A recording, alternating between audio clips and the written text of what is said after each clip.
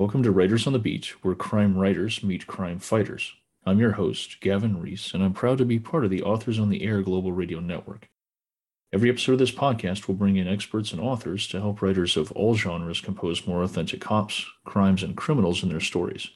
For this episode, acclaimed international bestseller Brad Taylor steps into the interrogation room to try getting his story straight. Brad is a 21-year veteran of the U.S. Army Infantry and Special Forces, which included 8 years with the 1st Special Forces Operational Detachment Delta, popularly known as Delta Force. He retired in 2010 after serving more than 2 decades and participating in Operation Enduring Freedom and Operation Iraqi Freedom, as well as classified operations all around the globe. His final military post was as an assistant professor of military science at the Citadel, and he retired as a lieutenant colonel. He's since written 15 New York Times bestsellers, and when he's not writing, he still serves as a security consultant on asymmetrical warfare and asymmetric threats for various agencies. Brad's latest book in his Pike Logan series is entitled End of Days, and it launches on January 11th. Brad, welcome back to Writers on the Beat, man. I'm so grateful for you coming back year after year to talk about your books, and it's such an honor to have you here and share your expertise with us. Thank you. Thank you for having me. Now, for readers who don't have an advanced copy of End of Days, what do you want them to know about this book and this latest Pike Logan adventure? I don't have an ulterior motive. There's no, political spin, or I'm not trying to tell anybody anything. I just try to write the best book I can, and I hope the reader enjoys the thriller. That's all it is. Now, this is the 16th installment in the Pike Logan series, and on the one hand, I feel like I'm kind of at each end of this spectrum as a writer. For somebody who's trying to keep a series ongoing and fresh, you've got this really fantastic character and this really fantastic team built around them that are kind of going to be evergreen. And there's always new world threats and always something else that you can pull out of the headlines. But barring that, how do you go about keeping the characters themselves and their relationships, their humanity, fresh and interesting to readers who've been with you from book one? That's actually the hardest thing about writing a series. I never thought I'd have a single book published, much less 16. And I wish I had, like some writers like, I'm going to do this in this book, and then in book 12, I'll pull this back out. And in book 8, I'll do this. And I put 100% into each book, but each book has to stand alone. Mm-hmm. And in each book, because I have readers, the characters have to grow. Mm-hmm. I mean, when you go to, I don't know if I said this earlier, but if you go to high school, you grow, you go to college, you grow, you have kids, you grow, you get married, you grow, you go to war, you grow. And so the human condition is always changing, and you have to show that in the book. In a sense but each book has to be a standalone so the new reader can understand what's going on, but the old reader also understands how the characters are growing, and to balance those two without boring the old reader or bludgeoning the new reader is a hard thing to do. You mentioned at the end of Days about how your writing process was so drastically changed, your research process was so drastically changed by the pandemic and a lot of the restrictions on especially travel right now. And I wonder if you can talk a little bit about how that impacted your writing and maybe what you learned, if anything, about your writing and your own process. Yeah, actually, the one of the hardest things was, in fact, that I wrote American Trader, my last book. I got to do the book research, and we traveled around the world, and then the pandemic hit while I was writing it. And so I had a choice to make. I was like, I was in Shinlen Market, night market, and there were 1,000 people there. I was in Sydney Harbor at the Opera House, and there were 1,000 people there. Now there's nobody anywhere. Do I write about that, or do I, ignore it? And so I decided to ignore it and put the entire book when I did the research as opposed to when it was going to get released. And, last line of that book, there's a hint of COVID in it. Mm-hmm. And then I started writing the next book, and COVID really just didn't go away. And so then I had to make a choice. I was like, do I write about COVID, or do I just ignore this? But I couldn't ignore it because I write current events, and the problem with current events is they're current. Yeah. And I had I couldn't do any book research. It was really hard to write the book because I couldn't get boots on the ground. Luckily, only about 10% of my research ever ends up in a book anyway. Mm-hmm. And iPhoto's great. It kept all my pictures. And so I was going back saying, where have I been that, I didn't use in a book before? I want to know the granular truth, what's on the ground. I don't want to write something without knowing what's on the ground. And it was really hard to do that. Just on the writing component, I don't even have a writing room. I mean, I told you I'm sitting here zooming on a beer pong table my daughter set up. I don't have a writing desk. I used to go out and write at the beach or at a park or at a library or wherever. And then it all got locked down and I was stuck in my house. And it was really hard to write the book. And I had to make a choice. Do I even want to deal with the pandemic? Because, the book comes out a year after you've written it. And I had to make a guess. Does are they going to do, is COVID going to last? Mm-hmm. Or when this book comes out, will it be something like, why is he writing about COVID? That's all gone. And so I looked at it and I was like, I think this thing's going to last a little longer, to be honest with you. So that's what I wrote about. And I put that in the book itself. One of the things that I've run into in my own writing, especially in my detective series, I've only been retired a few years, and I still have to reach back periodically to guys that are still downrange and talk to them about, modern investigation techniques, modern tools, modern crimes. And I come away sometimes, even though it's only been a few years, like feeling like I'm older than I am. And I wonder, right, since you've been retired so long, how much are you having to reach back to guys you're still in contact with downrange or that are a little bit more, I hate to use the word relevant, but a little more current on what's actually going on out there? Yeah, actually, I mean, I obviously have a ton of friends that are still active, and I talk to them all the time. And to be honest with you, I bifurcated a little bit with I don't want to know what's going on because then I can't talk about what's going on. So I'd rather just figure out what's going on my own. Mm-hmm. So then it's not, you didn't give me any classified information and I didn't hear about this from you or whatever. But on the geopolitical sphere of the grand scheme of stuff, I definitely want to keep in touch. But on the tactical side of the stuff I know a lot of stuff that's going around in the world right now that I would never put in a book. And I don't want to, I'm not going to use that stuff.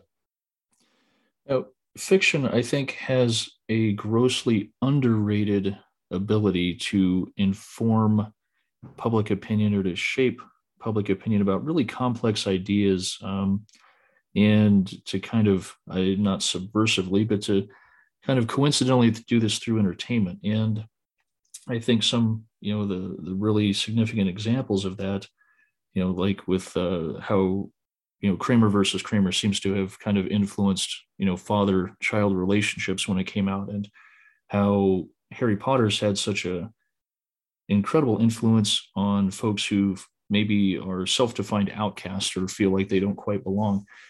I wonder what impact you would like Pike Logan and his cadre to have on public opinion or in kind of the public awareness of asymmetric threats or of our global presence.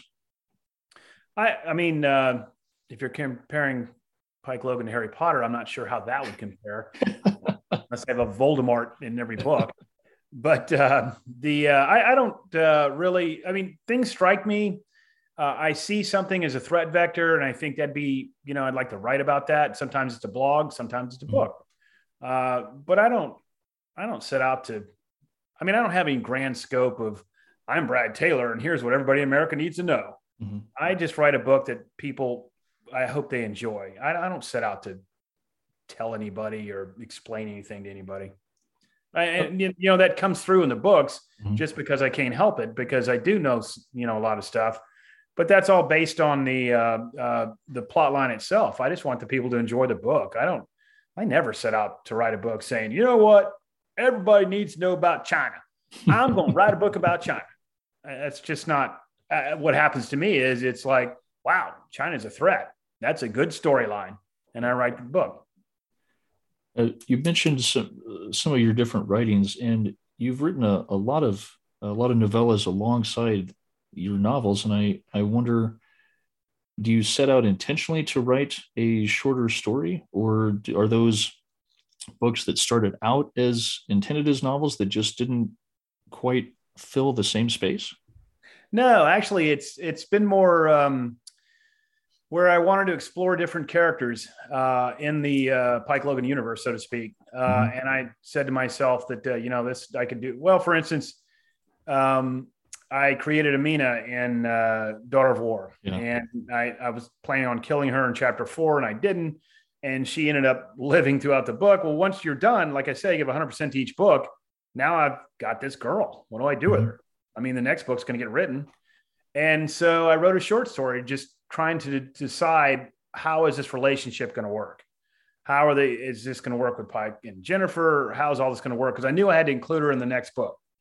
And then I got done. I had 30,000 words and contacted my publisher and said, I got a short story here if you guys want it. So it's more me exploring, like the Recruits, about Decoy.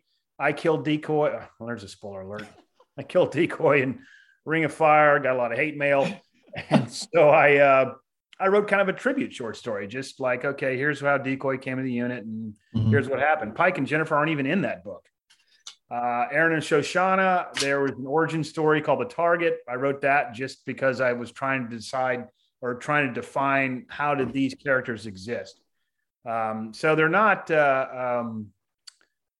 just kind of, it depends on the short story. It's just kind of organic. I'm writing one right now about the honeymoon between Pike and Jennifer, because I wrote about that before in the book, and I was like, that kind of piques my interest. What happened on the honeymoon?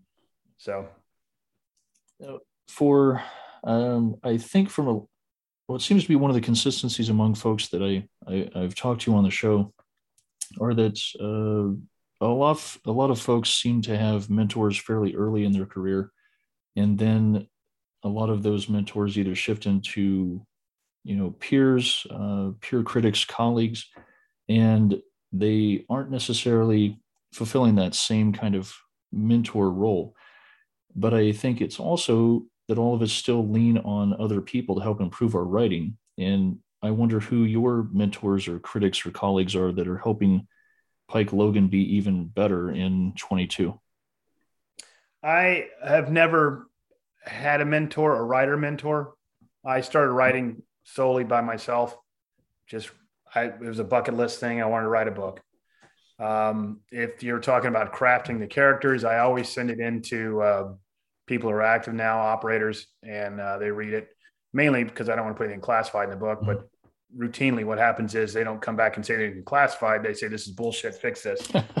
So I don't have a writing group. I don't have any beta readers, except for my wife. I mean, she reads it, and those operators will read it, but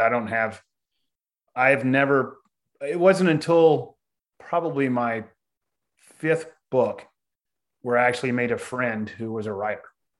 Wow. I don't have a lot of writing friends. Now, in writing about or writing from a place of personal experience, I really feel like I get to cheat the system in that regard, that I don't have to do as much research, and I don't have to try to imagine what it was like to be in a particular circumstance, because I've either been there or been in something really similar. And one of the unintended consequences that I didn't really anticipate was that at some point, you start writing about things that kind of dredge up some of the bottom of the bucket.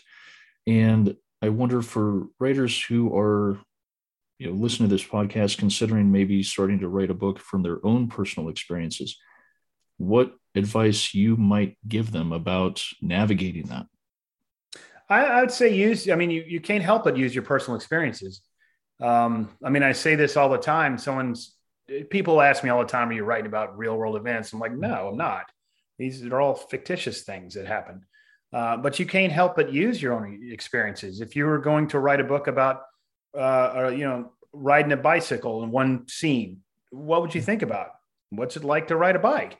That's what you think about. So when I write about an operation that's happening in, Brazil, I think about operations I've done. I think about the weapons we use. I think about the clearing technique. I think, you think of all that, when you write about a gunfight and you've been in a gunfight, you can't help but think about what was the visceral fear you had in that gunfight.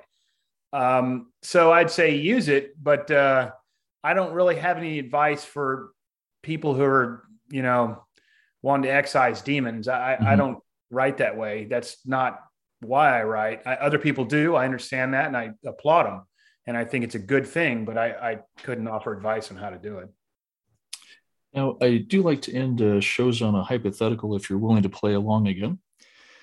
Now, I wonder, Brad, if you were to find yourself in a situation similar to that in which you've cast your team in End of Days, and some of your contacts from the Mossad or former Mossad agents, the Mossad cutouts, contact you about helping to investigate and identify who's responsible for a string of killings all over the globe that seems to target Israel and its citizens.